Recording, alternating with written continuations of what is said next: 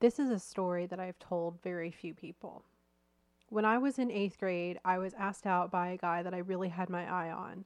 He was cute, he was nice, and he was very smart. Up until this point, I didn't have any attention from any guy. So the fact that this guy was interested in me was incredible. My little group of girlfriends kind of fussed over it and got excited about it. And of course, we chattered about it like little hens that we were. And he and I started dating steady for 2 years. Looking back then, that was incredible for that age in my life to have a boyfriend of 2 years. And I wish I could tell you that relationship, everything was just sweet, being puppy love and all, but it really wasn't. We dated that summer between middle school and high school, and it was a lot of fun. Our big group of friends always got together and did a lot of things together. It kind of felt perfect until things were not so perfect. Things started to go wrong.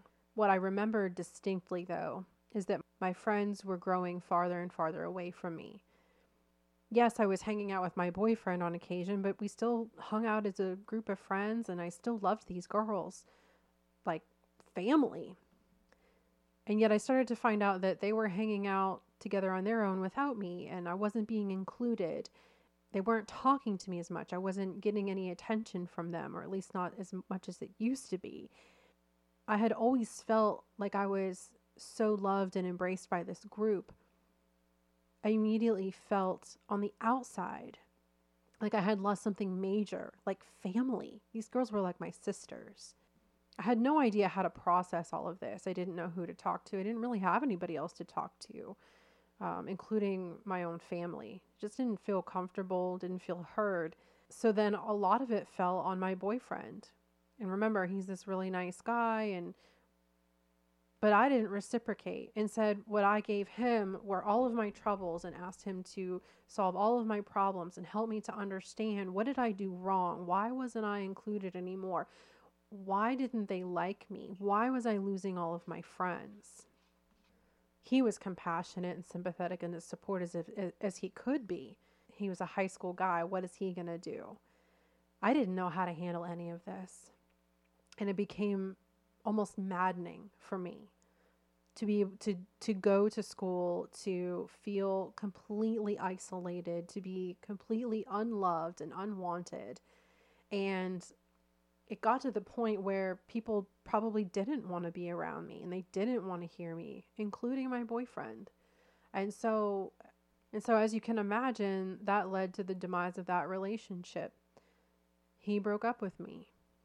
I was devastated. He was my only social lifeline left. I literally had no one. I had my family, but I can imagine that they had their own things going on and they didn't fully understand what I was dealing with. And I certainly didn't know how to deal with what I was dealing with. So that led to a lot of tears, a lot of door slamming, a lot of isolation, even in my own house. It was at that point that I was called things like crazy, and it was assumed that I had some sort of imbalance. But looking back, I don't think anything was unbalanced. I just did not have the guidance to manage through all of those situations and the emotions that were coming along with it. Sometimes I still wish that I could resolve all of that. Sometimes I wish I could still gain some clarity as to what the heck happened. But looking back like that really just helps me to understand that there's been a trend my entire life that I did not fully understand my emotions and I didn't know how to work through them. And so that's why I really wanted to talk today on this podcast episode about whether it's okay to not be okay. That particular time in my life, I was not okay. And I don't have any good feelings about it. I think I have some really helpful, insightful things to bring up today if you feel like you're in a state of maybe not feeling okay. And because this episode really kind of dives into the core of our hearts, I do encourage you to be in a good place when you're listening to this. But what I do want you to know is that you're in a safe place. So if this is the best time for you, then let's rock this out. Let's talk about it and let's cover some things that are going to really help you to navigate and understand how our emotions really play into how we are and who we are. Ready? Let's go ahead and do this. I am so glad that you're here on the Incognito Athlete Podcast today.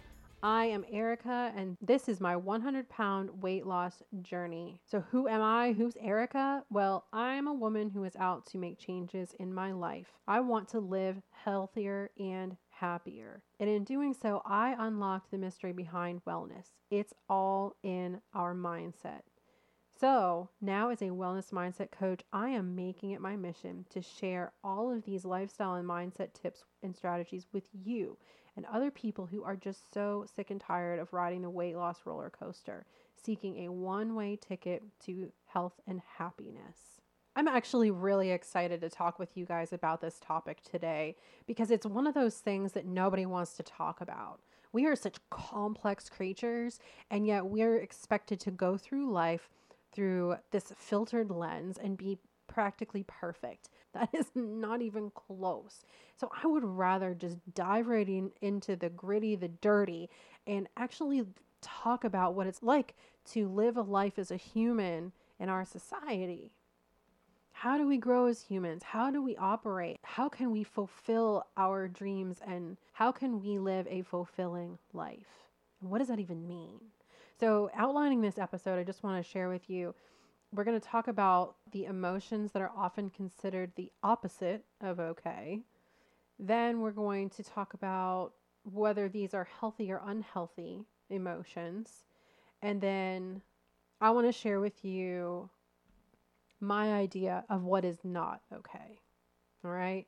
So let's go ahead and start again with what emotions are associated with not being okay.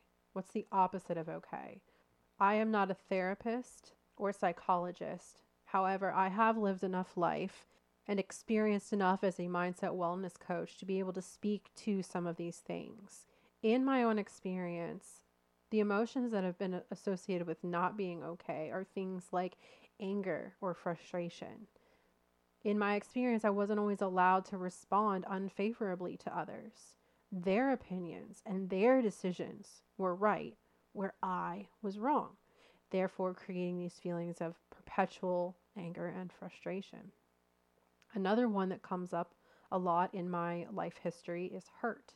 I've spent extended periods of time in my life feeling hurt, days, weeks, months, even years. Hurt because of betrayal, because someone didn't show up for me like I thought they would, and because I thought I was more important than how I was feeling in a certain situation. Another one that I think is really significant is grief.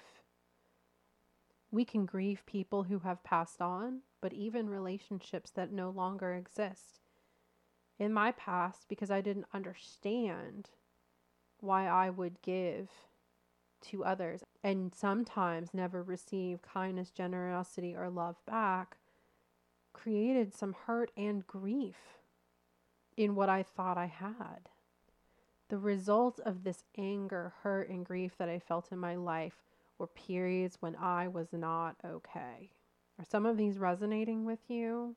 Have you felt like you were not okay when some of these emotions have come up in your life? How long did you sit with them? How did you feel about these feelings? Did you feel even worse because you were feeling the hurt? Like maybe you weren't supposed to be hurt or you weren't supposed to be frustrated? That can even double down on the experience. And that's why I think it's really important that I shift to the other point that I want to make, the second point that I want to make. Although these emotions can sometimes bring up uncomfortable experiences, these are human emotions and they're healthy and normal. If you didn't already know that, I want to remind you, all emotions are healthy and normal. Allow me now to introduce you to Dr. Paul Ekman. If you haven't heard of him before, that's okay. I hadn't either. But in doing some research about emotions, I learned that Dr. Ekman is a psychologist who developed a theory on the basic emotions as well as their expressions. What he does is fascinating and goes far beyond this. but I thought it was really appropriate to highlight the 6 basic emotions that he developed and devised in his research. They are sadness, happiness, fear, anger, surprise, and disgust. Little sidebar here. Do any of these ring a bell with you? I could not help but recognize them as some of the major characters in the Disney film Inside Out. Have you seen this? It's about a girl named Riley who moves to a new city as a little girl, and her emotions are working to do their best to help her navigate through all of the new experiences that she has there. The first time I saw this thing, I was so uncomfortable with it. And yet it was a very eye-opening movie for me as an adult that truly made me realize that I do not come from a background where we talk about our emotions, understand our emotions, and learn how to manage them. And here I'm watching this movie with our littles about all these intense, advanced, and introspective ideas. After processing that for a minute, I thought, wow, this is actually really significant to draw their attention to something that is going to be a lifelong pursuit for them, to understand their feelings, why they're coming up, and how to work through them. So if our goal is to normalize in a way these emotions, is that suggesting that we are to normalize feelings like anger, disgust, and fear? Why, yes, we are, but only in a way that is truly healthy. If we understand them and don't repel against them and resist them, then what we're doing is allowing ourselves to be in tune with our emotions, to allow our emotions to actually tell us something. They're an indication of what is not in alignment with who we are. So for me, for example, in my past, I didn't understand that. I didn't understand that my emotions were a way that my brain was telling me who I was and what I was not okay with. I wanted people to get in line with me, and that's where my frustration and hurt came from. Therefore, we circle around this conversation to explain that emotional awareness and management is key. According to the National Center for Emotional Wellness, the term refers to awareness, understanding, and acceptance of your emotions, as well as your ability to manage through any challenges and changes in an effective manner. My high school self was not emotionally well, and therefore my young adult self was not emotionally well. I'd snap at people, have knee-jerk reactions, hole up in my room, curled in a ball, waiting for someone to come and rescue me and tell me that they loved me. And I had excuses for every single one of these situations. I didn't realize, though, that my emotions and the behaviors that accompanied them were also my responsibility. Let me say that one more time.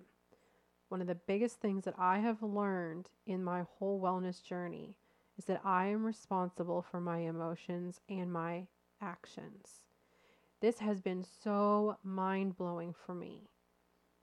Although people do not always act in alignment with what I want, they might not meet my expectations, or they might downright do something that's unethical or inappropriate according to social standards and expectations. It's up to me to decide how I'm going to respond. For this reason, I suggest that not being okay is not necessarily always okay, only because the absence of awareness and understanding can be harmful to ourselves. So therefore, I do qualify this statement. I do agree that it's okay to not be okay. That doesn't make us wrong, weak, or anything of the like. However, it is okay to not be okay while you also seek support, awareness, and management over why we are not okay. There is a reason behind these emotions, and all of these thoughts and emotions are completely valid to you. So instead of operating like I did for much of my life, I encourage you to do the opposite. Don't hole up and wait for someone to rescue you. Speak your truth. Ask for support. This is a strong action that you can take. Be curious about these feelings and tendencies because they are part of you. And by exploring these possibilities, by taking a little time just to learn about yourself, you can open doors to understanding, to emotional wellness, and to all of the other health and happiness goals that you have for yourself. My compassion for you is infinite. No matter where you are in your wellness journey, if you have yet to begin, if you are nearing your goal, I see you and I am here for you in the capacity that I can. Through this podcast, through my coaching. That's why I'm doing any of this, because I don't want people to suffer as I have suffered. There is hope, there is relief, there is peace, there is joy, and there is achievement ahead of all of us. In order to help you beyond what I've talked about today, I am posting a free list of some really powerful resources that have helped me to develop my courage, strength, and confidence in my own journey. So please do visit unmaskedwellness.com and check out my resources section to download that today. I'm very optimistic that at least one of these things is going to really hit home for you. I'd also love to know if you check any of them out and what you think about them. So you can always connect with me online, especially on Instagram and Facebook at incognito.athlete. Folks, so happy that you were here with me today. Thank you for opening your minds and your hearts to this conversation. I hope that you have received my message of compassion as well as encouragement. Please remember that you are okay and what you feel is okay. You matter so much. Go forward in your day knowing that there is support and love all around you. Seek it, embrace it, and stay in pursuit of your health and happiness goals. See you next week.